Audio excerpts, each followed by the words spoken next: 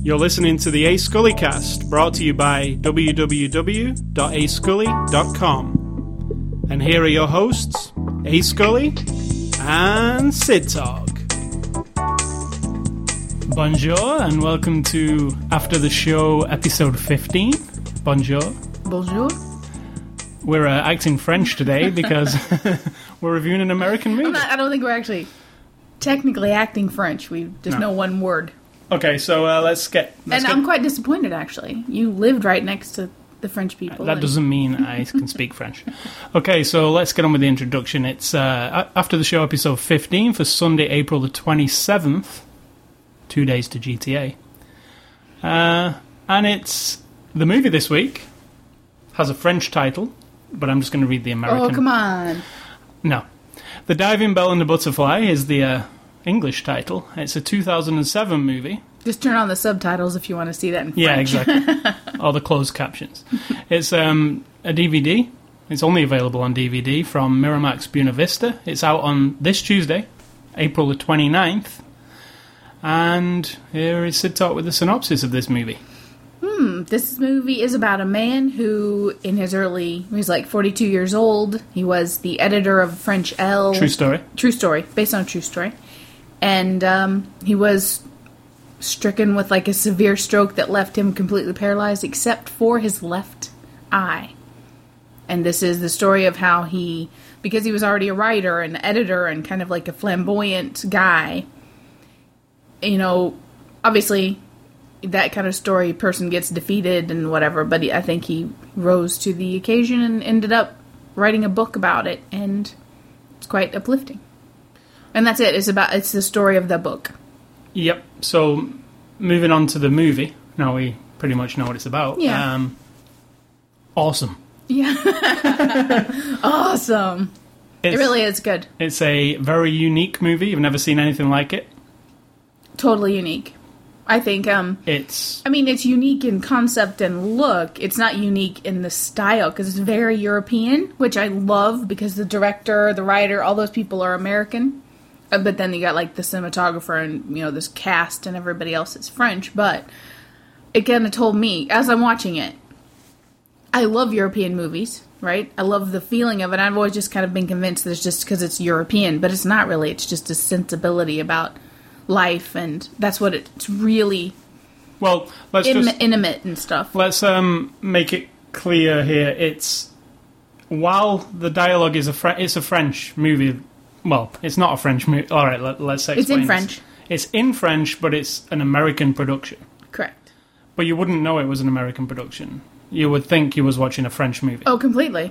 It's subtitled on the DVD, but you can watch it in an English dub, which we didn't. No. I'm opposed to that.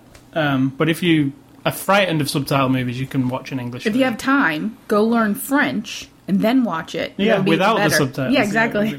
But it's a very unique movie. It's filmed... Let me just clarify this. First-person shooter. Yeah, kind of. Yeah, so the movie opens after Jean-Dominique... Bobby. Yeah, after he wakes up from his stroke. And the first, I would say 30 minutes of the movie is from his first-person perspective from just one eye. Yeah.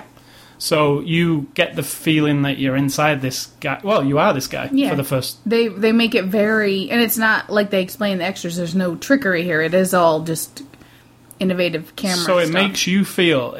Because it's a little crooked and it's a little blurry. You feel claustrophobic, for sure. You feel... I kept thinking in my mind, I'm just grateful for what I am. Aww. That's lovely. That is what it brings to you. Like, okay, let me put myself in this. I can only wink one eye and see from one eye, and I don't actually see fully from that one eye. It's blurry. I kept recoiling when people were coming up close. It's strange. And you feel strange. You felt... But, he had a dialogue of his own, which was what was going on in his mind, because he was fully functional mentally. That's the other thing we should explain. He has an inner dialogue. He can reply, inside his mind, he is thinking things and saying things. Just like a normal person. Him respond to what's going on, but he can't say anything except eventually the speech therapist works out with him a system of blinking for certain letters, and then they can spell out words. And the system's for a very patient... You have to be very patient to work the system, really. I actually thought we were watching it, and I was thinking to myself, you know, I love you very much, but I thought if I was in that situation, I don't think you would be the person. You mean if I... I don't think you would be my translator. No, if I had the stroke, I don't think you would have the patience. I'd be going, just... Come on! You just... Open your mouth! I think you'd be like, you know, I think your mom would be really good at this. So I just think it takes a lot of patience. It is one of the amazing things of the real life story that somebody was patient enough to sit with him while he wrote a novel. Right, because it would be like, she'd say this alphabet, they made a... I don't know what this is called. It's a real thing. It's the alphabet, but the most used letters at the beginning. In order of most used letters. So the person sits there and says, and I'll just use the regular alphabet, you know, and they'd say A, B, C, D. And then he would blink once when you get to the letter he wants, and then you go through every word like that. And so this lady who came to sit with him, he wrote an entire novel, which is a real novel. Right. That was wrote all blinking his eye, basically. So that's the amazing thing that... Yeah. Oh, the whole story's amazing, but... It is, but you know what? At some point, even though the whole movie is from that perspective, except in flashbacks where we see him being like a... He's a bit of an ass, actually, in a real Exactly, person. And even in this position, even though he's having his life revelations and stuff and realizing about all that's bullshit, everything, all the cars and the women and blah, blah, blah, and he comes out with these, you know, sort of poetic prose about life and everything, and yet, in the scene where his woman, she's not his wife, but the mother of his 3 children, who he cheated on right before this happened, and the chick calls up on the phone, and the wife is the only one who can translate, and even then, he has to say that he wants this girl to come visit him right in front of the wife, and it just shows you, like, at the core of who you are, no matter what tragedy befalls you. If he was kind of a dick before, I'm not saying he didn't transcend that somewhat, but it's still in him. He still was the same person. In fact, the inner voice inside him while he's in hospital comes across with a lot of dickish shit. Yeah, looking at boobs and stuff. Yeah, he's the first thing he's doing is ogling the nurses, and you know, he says some inappropriate things to people, but doesn't say it, thinks it. And those are all movie things. We know that because that's the actor guy in another room responding with his own words, and because obviously that's not stuff this guy wrote down. But no, in fact that was improvised stuff. It just gives you like a little glimpse of like, you know what? If you're in that position, you're not going to change who you are. That's what I thought when I was watching the first part. When I just said to you, I feel grateful for what I have, and when you think, oh, like I've got a cold or my knee hurts or something, and you're pissing off about it. Put that into perspective, yes, you know, totally. And I think that's what the movie was. That was one of the messages of the movie. Yeah, and you can say this: it's about a man who is completely paralyzed except for one eye, and the true story is he doesn't live very long after that. That's just the way it goes. I don't think we're spoiling anything. No. It's a real story. Basically, the guy got his book. Well, he winked his book to the lady. The lady got the book published, and 10 days later, he died. He died, and then that's just a true story. So it was almost like he was waiting to get it out, and then that was it for him. Right. So, and when you think about that, sounds all depressing and stuff, but it actually is about really appreciating your life, and I don't mean like all, I don't mean all like motivational, inspirational shit. I mean just realizing, a lot of the crap that gets thrown at you on a daily basis. It's not all that big a deal. None of it is. And the drama and the self-imposed bad decisions and stuff. Just live, just. But this, I don't know how to put it in words, but that's how I felt. I think this movie brought across that message better than any other one I've seen. Just because it puts you in the first person view of him for such a long time at the beginning. I had a long time to think about, okay, this is really this guy is like this. And you know what I also thought? People that I've known, like for my grandfather, for example, who was real ill and near the end of his life, couldn't get out of bed, and we had to do everything for him and stuff, and my grandmother as well. I looked at it from the outside in, also from the woman who was doing his transcripting for him or whatever, and the woman who's the mother of his children, knowing that she loved him before and probably still loved him through the cheating, and now is there for him all the time, and being on the outside looking at this person that you love, where some people could just dismiss you and go on with their life because they're too busy and they don't want to deal with the sadness of it, and yet think of it as the person who you want to be there every day for that. I flipped it around. I wasn't just thinking of myself being incapacitated, but being the person who you also learn to give up.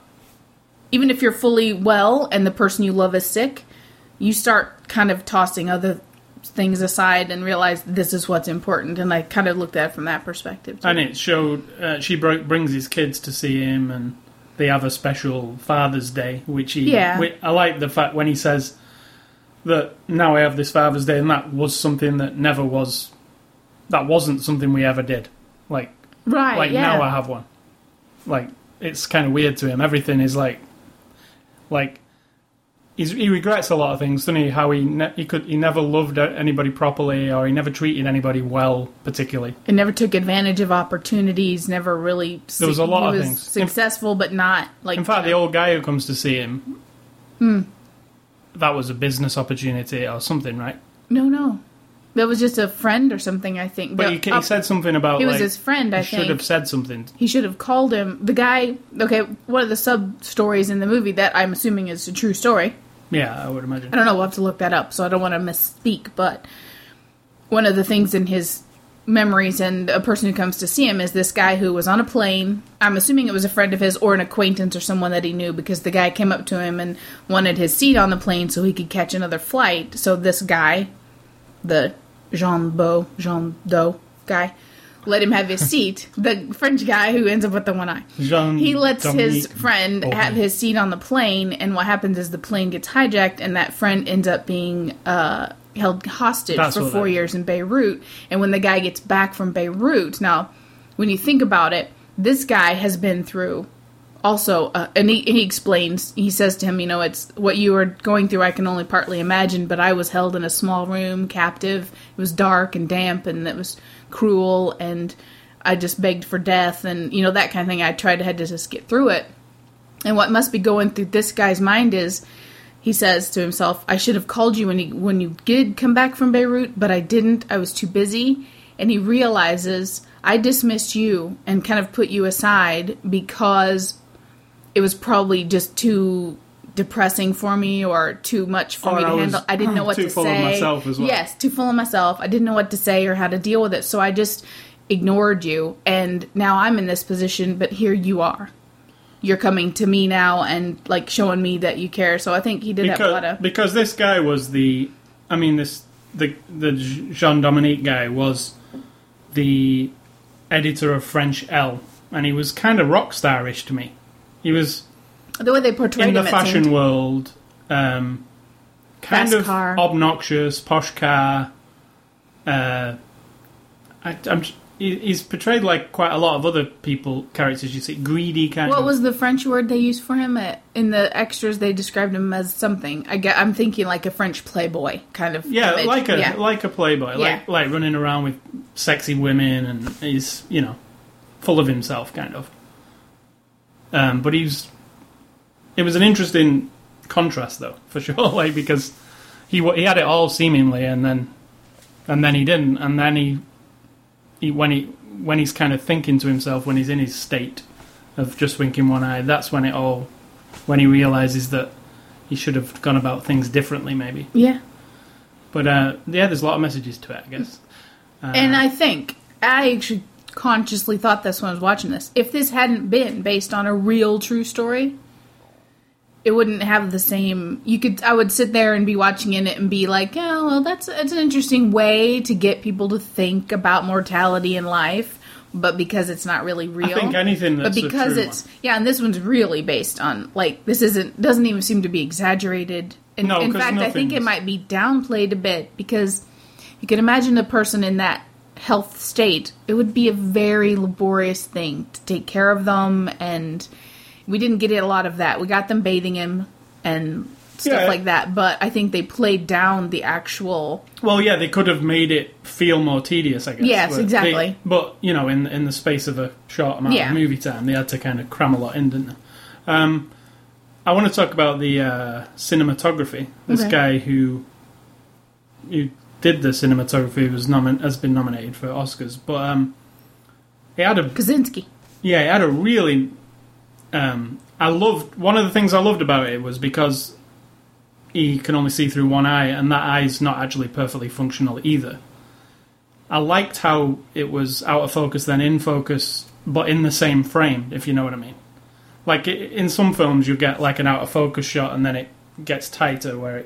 But this was like if you can imagine somebody's face on the screen, the bottom left-hand corner is nice and sharp, whereas the top right is out of focus. And they used it by putting eyeglasses up to the lens, he said, I think. Oh, did he? I didn't hear that. He said he put his own glasses up to the lens sometimes to diffuse things. So right, so that the middle became clear with the edges. It's a really good effect, because I kept thinking... And it's a real thing, because I actually thought, when you start to cry...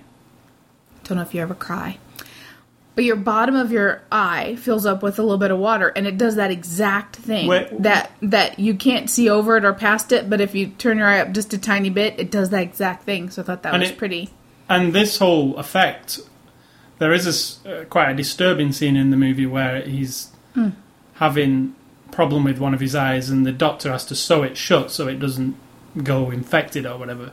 And they used the actual scene, you see from his point of view, looking out of his eye, it being sewn shut. Yeah, you can actually see the eyelid and eyelashes closing. And it's really realistic looking. Yeah, it is. And I actually thought, Jesus, how did they do that? Did they make like the smallest camera and put it on a contact lens or something? I think we'll say how it was done in the extras, because it comes in there. But there's a lot of stuff where you're watching it thinking, wow, this is very visceral. That's for sure. They definitely brought over the feeling of. And I know you can't bring over the feeling of being in that situation unless you are, but I felt, it worked. And the cinematography, I really liked it. I liked it. It reminded me of some other films what I really liked the look of, and Amelie is one of them. Yeah. It just has I can't even say what it is. It's just something. It is art to me, because this movie isn't only from the perspective of the one eye. You get the flashbacks. You also get, because a lot of what he does to keep himself sane or whatever is go into his imagination. So there are, like, surreal moments, you know? There are old clips of old things that would be running through his mind just at random. Flashbacks of things he's done. Yeah, and clips of weird movies and pictures and stuff. And it's done in a way that is just what you said. It's really hard to describe, but it's... But it's pretty, and it's... I don't know. It looks really interesting. Yes. Like things that you don't imagine seeing together, and then when you do, you're like, "Wow, that's really cool." Not just cool. It is. Art. Yeah, cools are hard. It is. I guess. I think it is, because we'll get to the director in a minute. Yeah, we will. So overall, masterpiece kind of movie. I mean, it was nominated for 4 Oscars apparently this year. I don't think it. Did it win any? It got... Right there, I listed everything. It was there. Academy Award. Nominated for cinematography, directing, editing, and writing. Right. It won the BAFTA for Best Screenplay. It won the Boston Society Film Critic Award for cinematography, director, Best Foreign Language. There's no doubt it should... Cannes, it won Best Director. It won Cannes, didn't it? So Golden Globe, Best Director, Foreign Language. Independent Spirit won for cinematography. And there's more. There's no doubt it deserves all those things. I mean, after... watching One Missed Call last week and kind of losing a bit of like, why do we watch movies all the time? Oh my god, did you really think that? Because I think that sometimes. And then this week, after that one had finished, I was like, okay, that's why we watch movies. That's why we like movies, because they can bring you into a story or a place, even if it's pure fantasy. It's almost like... it's done in a certain way. We've said before, some movies, it's intangible. You cannot describe exactly why. And this is intangible. I don't think it'd be for everybody, again. No. It wouldn't be for the One Missed Call audience, that's for sure. No offence. But no, I think if you have any interest in cinematography, good stories, movies, see this one. I mean, don't let it don't let the fact that it's French put you off. That's one of those. There's a lot of things that could put an average person You can off. put it in English dubbing and just hear it in English. And if that's the only way you're willing to watch it, but get the essence of it, I don't know who did the voice acting for English, so that could take because a lot of it is about the people and the way they gave their performances and the tones a lot of voice. the whole vibe. To me, a lot of what I like is the French vibe. Oh God, yeah. Because I like French movies. So. Oh yes. Oui. It makes the French women so sexy. The French women are sexy, I've got to admit. I have to admit, oh yes. Moving on to the cast, talking about sexy French women. Anyway. He's not a sexy French woman. Now, we'll start with Matthew. It's not Matthew, he's Matthew. Yes. Almeric. And what was he in? He plays the main guy in this movie. The guy with one eye. He was in the... Jean-Dominique. The one with the Palestinian Olympic thing. Oh, he was in Munich. Munich. Palestinian. The Palestinian Olympic. That's all I could think of. From Steven Spielberg. It was... yeah, I just had a look at his... Nothing that He's I know. fantastic. He's in a lot of French movies. There's no way to really talk about what he does, because you can't. He's good in this... Really good in this movie. I mean... he has to be everything. He has to be the hot shot. He has to be the bad husband. He has to be this... The guy who can't say or do incapacitated, anything. Yeah, I can't fault him. He was great. And then we've got Emmanuelle Seigner. I'm really terrible with French names. She's French. Yeah. She was in the movie you like? Yeah, she's actually Roman Polanski's wife. Right. And one of my favourite movies of all time. I don't actually know why it's one of my favourite movies. But I've seen it a lot of times and I love it. It's Bitter Moon by Roman Polanski. If you've not seen it, that's another recommendation from me. It stars Hugh Grant, this lady... But not in the charming Hugh Grant way. No, it's quite a dark... And it's very European, so... Yeah, it's a very... I know that sounds really obnoxious to say very European, but there is a difference. It's also... We all know there's a difference. Bitter Moon's all set in Paris, and it's... It's really good. Yeah, she's in it anyway. It's a brilliant film, yeah. And anyway, she plays... The sexy young... What woman. What would you call her? What's her job? Just let him watch it. Don't give anything away. Not in Bitter Moon in this movie. Oh. She's the wife. Not the wife. She's the mother of his children. Yeah. What do you mean? Yeah, I'm just trying to... She doesn't have a job in the movie. No, I guess not. She's not like a speech therapist or something. Job. No. Yeah, and she does a wonderful job. I mean, really wonderful there. She has to get right up close and give really serious emotions of, like, not showing how horrified she is when she first sees him. And the camera's, like, in her face. I mean, she's touching the glass almost, isn't she? Yeah. And she's obviously... He's not been the greatest husband in the world. Exactly. So it's kind of a mixed feelings from her, but she's got his children. And in fact, one of the first things he says when he sees her, the nurse says... Oh, yeah. The nurse says, is the first person you're going to see, and it's your wife. Kind of how cool is that? And he says, not my wife, it's the mother of my children. Yeah, in his mind. His mind, yeah. So there's a bit of bitterness, like, at the beginning anyway. So it's a very complicated situation. Yeah, and she is great, and... She was great in Bitter Moon as well. So. All the women were fantastic. Yeah, I don't know how to say all their names. There's Anne Consini and Maria Jose Cruz. The Anne, she is the director's wife, and she plays the physical therapist who teaches him tries to teach him how to move his tongue in a very sexy way. The physical therapist and the speech therapist are both real hot chicks. They are. So it's kind of a bonus for this guy laying in his bed, but also a curse as well, because... You kind of get over that, though, pretty quick. Yeah. When she puts him in his place. When at one point he tells her he wants to die with the little system they have, and she gets pissed. Yeah, she does. Because they're not obscene and ungrateful. They're not bimbo-y hot chicks. They're professionals. But, But, all the women in it were good. And then... That works out good, doesn't it? That screensaver. Yeah, I like that one. But with the bubbles floating? Yeah, we had a bit of computer problems this week, so we ended up reformatting Sid Talk's computer. And the default screensaver on Vista is bubbles moving around the screen. And I haven't got around to finessing everything, but it works perfect because we can see right through them. Yeah, they're good. I like them. We don't print out our little outline. No, we don't. We use the screen. So let's move on to Max von Sydow, who... He's 9B? Yeah, when I saw it, when he came on the screen, he plays... The father. The father of Jean Baptiste. Why am I saying Jean Baptiste? Who is Jean Baptiste? I do not know. Jean Beau, they call him. Jean-Dominique. Jean do Bobby. Bobby. So, he plays the father, and when he came on the screen, I was like, holy Christ, it's the... the power of Christ condemned them, or whatever. The power of Christ condemned you. He's talking about The Exorcist. Yeah. Compels you. Compels you, yes, that's it. So, as soon as I saw him... That's my favorite quote. I love that guy. My favourite is what... And what you said was, he was old as dirt, like an Exorcist, and he's still around. Yeah, I was like... Well, I was thinking... But he's brilliant. And he doesn't look any different. Yeah, he does. He looks 30 years old. Just an old geezer. He was genius. That scene with him and the son, and then Being on the shaved. phone.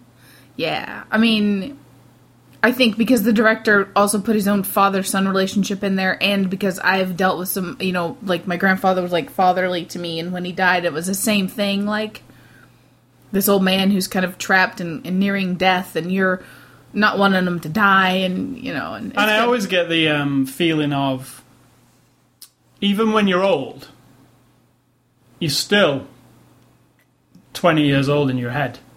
I totally agree. Like, I always get that vibe from old guys. Totally. When they actually speak to you properly. Yeah. And then I think about myself and think, well, I'm not going to be any different. I might have seen more things. I might be wiser. Yeah, totally. But I still want the same thing. Life kind of wears you down. It really does, like superficially, right? But inside, you're still excited. That's why when somebody says, you're going to play, say you're going to. A friend of mine recently did a little comedy routine, his first time, at a place where there's a lot of older people, like a veterans club or whatever. And the idea was to temper it down, don't use a lot of bad language or whatever. And I'm thinking, why not? Old people know how to cuss and swear, and they know about sex. They probably do it worse than younger people. They've done the exact same thing all of us have, but at some point, the culture kind of whittles you down to this old person, and that's just not right. I agree with you completely. So, yeah, and a lot of movies have gave me that feeling, about Schmidt being one of them, and, different movies where... Yeah, that time and your body are, weigh you down, but your mind is still... Yeah, like your mind and your body aren't linked, kind of thing. That's the perfect way to describe this movie. You're a genius. It really is. But okay, so moving on to... He was brilliant anyway, Max von Sydow. Yes. And if you want to see anything else, something else with him in The Exorcist. If you've never seen The Exorcist, what's wrong with you? Okay, where have you been? Moving on to the director. But if you're 12, don't watch it. No, don't watch it if you're 12. Because I watched it when I was 12 and it wasn't good. In fact, you'd never seen the uncensored version of The Exorcist until I showed it you. True. Now that was strange to me. No, I'd seen it on TV and stuff when I was a kid. And but it's just not the same movie, the TV one. True. Really isn't the same movie. So if you want to see The Exorcist, watch it on DVD. Director Julian Schnabel. I think I got that one right. I didn't I'm not butcher his name. I think... I'm thinking Schnabel. I'm going to call him Pete Rose, not Pete Rose. What's Charlie. Charlie Rose. Says Schnabel. He's Pete Rose. He's a baseball player. Rock star. Baseball player, okay. I think. Ex-baseball player. Whatever. I don't know. Okay, so this director... Let me say... is not primarily a director. No, he's an artist, painter, and musical. He's done music composition for... as you can see here, I made a list of his movies. He directed Before Night Falls. He's only made 3 movies. Yes, Before Night Falls, which was brilliant as well. It was, yeah. It's got a and that was the one with the sensibility. guy from No Country for Old Men. Oh, we're not linking up to last week, though. Nothing links up to One Last Call. Probably we could find something. Well, what links is that one was call. Shit and this one's very good. Right? There's your link. There's my computer going to sleep. Basquiat? Is that how you say it? Probably not. I don't know. He directed it in 1996 and wrote the music. So I immediately, when I was looking at this, and I didn't know anything about him. I mean, I love art, but I don't know him, and now I'll probably familiarize myself. But if he's a musician and an artist, that does explain some of how the movie ends up being so... We like it so much, I think, because we are kind of into that.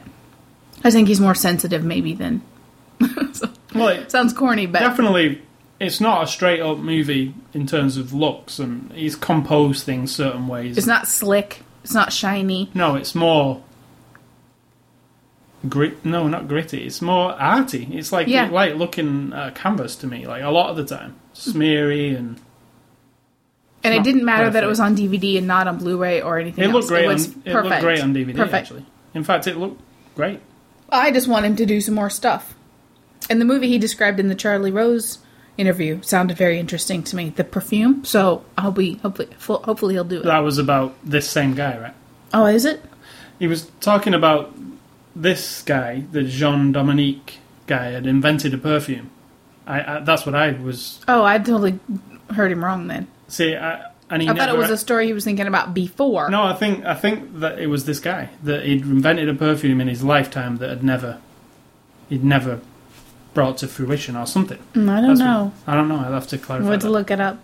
But anyway, director Before Night Falls is definitely another one to see if you want to see it. Now, DVD extras, it says none, thank goodness, but that's not correct. Oh, that's not correct. That's from last week. Oh, okay. Oh my god. Okay, so on this DVD, it's pretty sparse on extras, but I think there was enough there to make it, to fill in the blanks on some of the stuff in the movie. You've got Submerge, the making of The Diving Bell and the Butterfly, which was quite a... Well, I got to know the director. Exactly. Which was a good thing. And it was quite good, actually. It was really good. It's one of those talking heads, bits from the movie, but quite a lot of detail in there. Not just this person was great to work with. Because the movie is so kind of down to earth and intimate and close up. Almost not documentary style, really, because it's artsy, but you get that vibe. Then you go on to this, and it's like an extension of the movie, I'll have to say. Yeah, and then the second one is a cinematic vision, which kind of explained how some of the... And when we were mentioning earlier about the sewing the eye up, they used like a latex eye that was... Well, a latex eye socket. Yeah. That was stuck on the camera and then sewed it so you could see it. Right, because the thing was, as you're looking through it, if you kind of barely close your eyes sometimes and this bright sun is shining on you and you see that kind of pink weird, that's what it did. And yeah, like the translucent skin. Yeah. And you could see the eyelashes and everything. It was kind of... It was. It's not something I like to watch. And the inner... In his mind, he's saying, no, don't sew my eye. And you're just like, oh my god. I felt that really bad. There's an audio commentary with the director, which... I would love to hear it. I would probably put it in one day and just listen to it. We didn't listen to it, but I really like listening to him. And then there's the final extra, which is the Charlie Rose television show. Now, I was expecting the whole thing, but it didn't seem to be, did it? No. It was probably 20 minutes worth of it. But it was interesting again, because that director's interesting to listen to. He is. I find him quite attractive as well. It looks like John Goodman. With yellow glasses. With a beard. I like the yellow glasses. I used to have those glasses. I was impressed that he had the balls to wear them. He's a big guy anyway. He's a big guy with a big beard. He's quite serious. He's serious, but on the other hand, I think he's got a certain... Bit cynical. The artsy, life is more about emotion and feeling than it is about all the other stuff and whatever. So that's it for extras. It's a widescreen 185:1 presentation, which is good because it covers your whole screen. Yeah. So that's what you should look out for if you like that whole screen experience. Oh yeah, it's widescreen, but it fills the screen. And on our big screen, it's wonderful, wonderful to walk down there and know that I'm going to be sitting down watching a big screen 9-foot movie on my wall. And it's, Dolby Digital sound. It's good. Sound was interesting, actually. It was. Because they had to pay close attention, because that's all he could do was hear. Sometimes you could hear his heartbeat coming through the subwoofer, and it was interesting how it was kind of enveloping a bit, They paid attention to it. Yeah, definitely. So, in short, this movie is a absolute must-see buy. For me, I would purchase. In fact, I actually thought to myself, except for the one scene where he saw the naked titties, which was no big deal. Just one little moment. You can't say tit, but you can I say would like titties. someone like my nephew, who's 11, to see a movie like this. It is... I just think it's a really good kind of person story. I think he would like it. And I don't think he'd mind reading the subtitles. There's not a lot of... So, I think it's fantastic. I think it might... 10... How old is he? He's 11. No, I think he'd handle it. I think it might I think be my a little bit mom boring and for him 11. both, they should just sit down and watch it together. Your mum would fall asleep, you know it. As soon as you see through one eye, she'd go like, oh, you have to read stuff? She'd be crying within like 2 minutes. I cried, so I'll finish with that. I cried. Oh, and it has nice. I was going to say it has nice big subtitles, but that's not. No. That's our screen. I'm thinking the subtitles are really nice on this movie because you could see them really well because they're about this big. That's nothing This to do. big? Do you think they can see that? They're Well, they were about 5 about- inches high. They're about this. But that's not a feature of the DVD. That's a feature of how big your screen is, I guess. And they're in yellow. And that's good. It is good because they don't get It's hidden. fantastic. I agree with you completely. It redeems my faith in that there are movie makers out there who want to tell human stories that are... After seeing a lot of Wonderful. Hollywoody movies that are just so-so, it's good to see something like this every so often. So let's move on. So we're both saying Grand. bye. Grand? It costs a grand. It's grand. On DVD. It is grand. It's a fantastic story and movie. And I would like to read the book, so... Yeah, and thanks to Miramax for providing it, because that was great. They sent us the book? No. Oh. Okay, Cheap so bastards. moving on to other matters this week. I like to see that on our show notes, the very first thing you put is Sid Talks Podcast. Well, Did you make a new podcast this week? No. Okay, so we'll strike that one off the No, list. they're still out there. I think about it too much before I do it, and I don't end up doing it. Okay, so Sid Talk has published 3 podcasts. They're available on sidtalk.com. Anything else? You have a very dismissive attitude. But that's fine. That's fine. You're only dismissive because you think I should be as regimented as you, and I should. But you know what would happen? Every time I think, I'm going to go in the kitchen while you're in here, and if I would start, here you'd come. Hey, what are you doing? Oh, sorry. Then I'd have to start again. Then I would say to you, I'm going to be doing That'd be this. good. Maybe you could include me as a But feature. if I were to say to you, I'm going to do this, I'm going to be busy for like an hour, you'd give me that face like, oh, well, okay, I'll just go in here. And you'd have to be quiet because you couldn't turn up any noise or anything, and that would just break your little heart. So that's one of the reasons I don't do it. Use me as an excuse for you not making a podcast every week. Damn. Okay. Moving on to our new contest, we're going to be giving away 2 copies of The Savages, another Oscar-nominated movie, apparently, on DVD, to 2 lucky viewer/readers/listeners. If you're watching this podcast, you've got magical powers. Yes. Where's the camera? So, Because I am in my pajamas. what's the question? The question is, send us the name of the movie in which Philip Seymour Hoffman sniffs... Who is the star of Savages? Who is the star of Savages. The The star of many other movies. And he is one of Mr. A. Scully's favorite people in the world. He's a genius. Brilliant. Okay, send us the name of the movie in which he sniffs gasoline. That's all I'm going to say. And the answer is not Philip Seymour Hoffman sniffs gasoline. The movie. Right. It's not that. No. Okay, so... Send an email in the subject line. Put Savages Contest Podcast in any order and to ascully@ascully.com. moving on to video games we've been playing this week. You have let the side down and not played any. I haven't played any. Do you want me? I've been playing Tetris, but I can't say that every week. Do you want me to get you a new DS game? Yes. Ooh, okay. This week I will organise a new DS game, Fabulous. and you will talk about it next week. Is that an order? Okay, so I have been playing Call of Duty 4 Whatever. with my friend. Oh, I had a red ring of death, You got your thing back?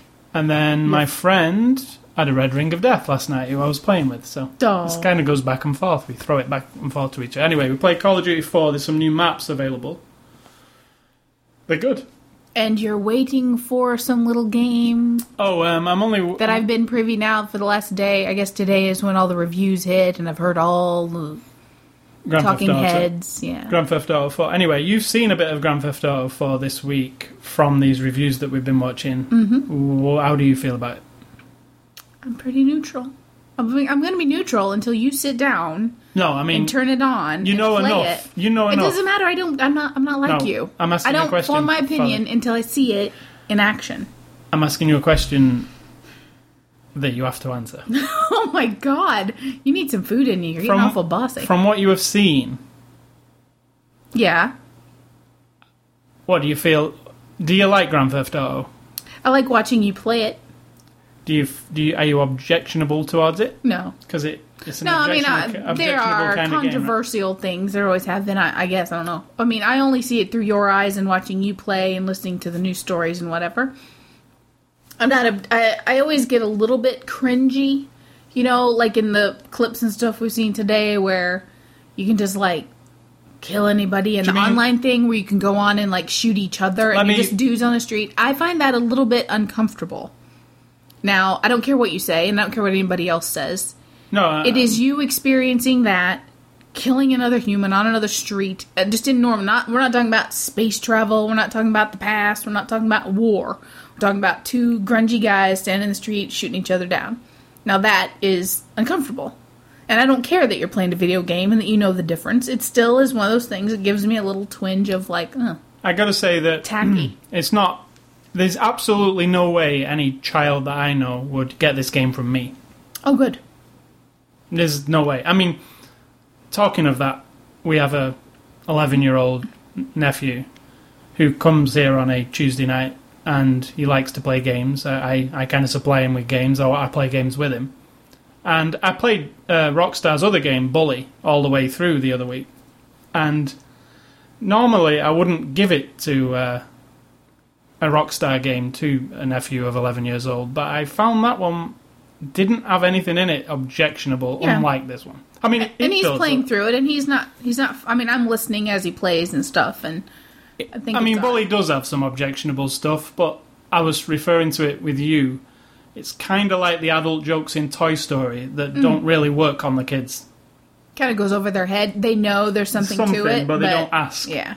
So it's not. It's not. And I'm not a big. I mean, I can't be a hypocrite. My mom didn't have any control over me watching. I was a movie freak, a kid, and not movies like watching on DVD. Obviously, there were none. And I lived an hour away from a theater, but I would watch anything. I mean, I would stay up till 1 a.m. when I was just a kid.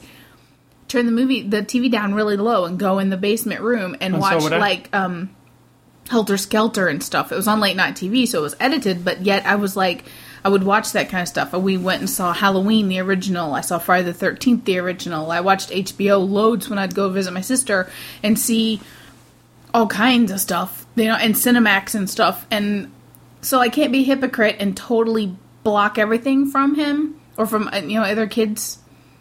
But there are certain things you just feel like that doesn't need to go in their head yet. And if it is going to go in their head, I don't need to be the one supplying it. Yeah, definitely. I wouldn't put it this way, I wouldn't even play Grand Theft Auto 4 while Austin was in the house. Oh, good. Because, you can... Because he loves to watch you play games, and he does creep up behind me, and sometimes I'll be playing something, I'll turn around, and he's sat on a stool behind me. I didn't even know he was there. And he'll be like, this is good. Can you go in that building? Or he'll say something, and I'll be like, holy crap, I'm glad this wasn't... He's like a little version of you. Yeah, he is kind of funny. He is. But, so Grand Theft Auto, you're not offended by it? I'm sure... I haven't seen it all. Well, you've seen me play all the other ones, right? I equate them to... They're like movies, like The Sopranos or a TV show. Or yeah. They're like a crime movie, but in a game It's adult entertainment, I understand. Yeah, it's that. Not adult entertainment like, XXX. I mean, adult entertainment as in it's got themes, language, activities, all of these things that happen in the real world. Violence and prejudice and prostitution and drug dealing and smuggling and all that kind of stuff. Fair enough. But when I'm sitting in a chair watching a movie, I'm not moving that action. When you're sitting with that controller in your hand, it's you. And whether you do it or not, other people do. It's actually interesting. Just let me say it. When I play Grand Theft Auto, I don't know if I play it differently to other people, but I try to stay in the boundaries of, like, I only kill people and stuff if I have to.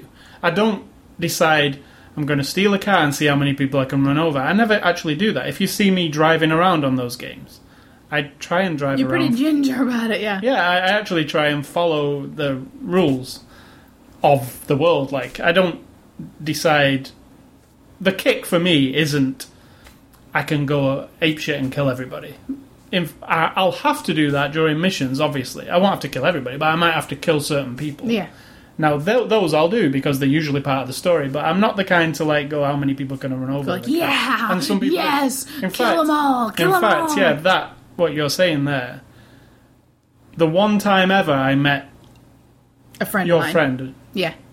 He came and I showed him Grand Theft Auto, and he wanted to kill a prostitute and then stand on her head and watch the blood, and he actually kind of got a kick out of it. Yeah. And it was a bit uncomfortable for me as well. So I can understand where people do.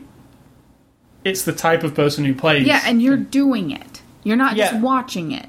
So there is a difference. See, I don't get a kick out of the killing. But I mean, anybody who wants to be the advocate for video games are just like movies and we shouldn't censor them at all, I disagree completely. It is a different form of entertainment that can have a level of adultness, if that's a word. But you have to acknowledge that it's different. Well, this game comes out on Tuesday. There's going to be a total shitstorm of controversy all week in the newspapers and on TV. I guarantee you. No, I think this one more than, from what I know, this one more than any of the others. One of the reasons being drunk driving is and that the thing is they're going to be people, talking heads, little sucker-looking moms, and people who go to church every Sunday and are total hypocrites about other things as well, saying that majority. They're going to get up on these shows and say how, of course, children are going to get these, and of course, older brothers and sisters are going to buy them for their younger brothers and sisters. All the things they always say, right? Well, by them saying it over and over and over and over, they're going to say it on Good Morning America. They're going to say it on Today Show. They're going to say it on every local news story that's in any large municipality where they have stores that have big lines. That just exposes it more. So it's like this weird thing. Like, if you just shut up and let the people like you who want to play it. Yeah, and don't... Rockstar wouldn't make $1 billion. Do you know what I mean? Well, they would, and then they would go on to make the next one, and people... True. But it's definitely all the good publicity, which has come out today when the reviews were published. It mostly gets 10 out of 10 everywhere. That's about the last of the good publicity you're going to hear. It's going to move on to bad. And I would estimate, there'll be stories about the launch with some bad connotations to them. So we'll see. We'll be able to talk about it next week. But I'll be forced to play a game on my DS that I'll have to talk about. And I have to talk about GTA. Yes. Okay, so we're going to leave now. Bye. Okay, see ya. Bye. The website's sidtalk.com, ascully.com. You can subscribe to this podcast on iTunes Is it iTunes Music Store? Yes, it is. I don't know. And the Zoom Marketplace. Or you can use our RSS feed to subscribe with any other podcatcher. Mine doesn't show up on Zoom yet, but that's okay. No. I like to use Juice. There's plenty of podcatchers out there, though. You can feedback at ascully@ascully.com. And you can listen to the show directly from ascully.com's page. Just click on podcast at the top. Anything else you'd like to say? Think for yourself, because if you don't, someone else will do it for you. And I'd like to say, stay classy if you've only got one eye. Oh my god. I'm so embarrassed by that.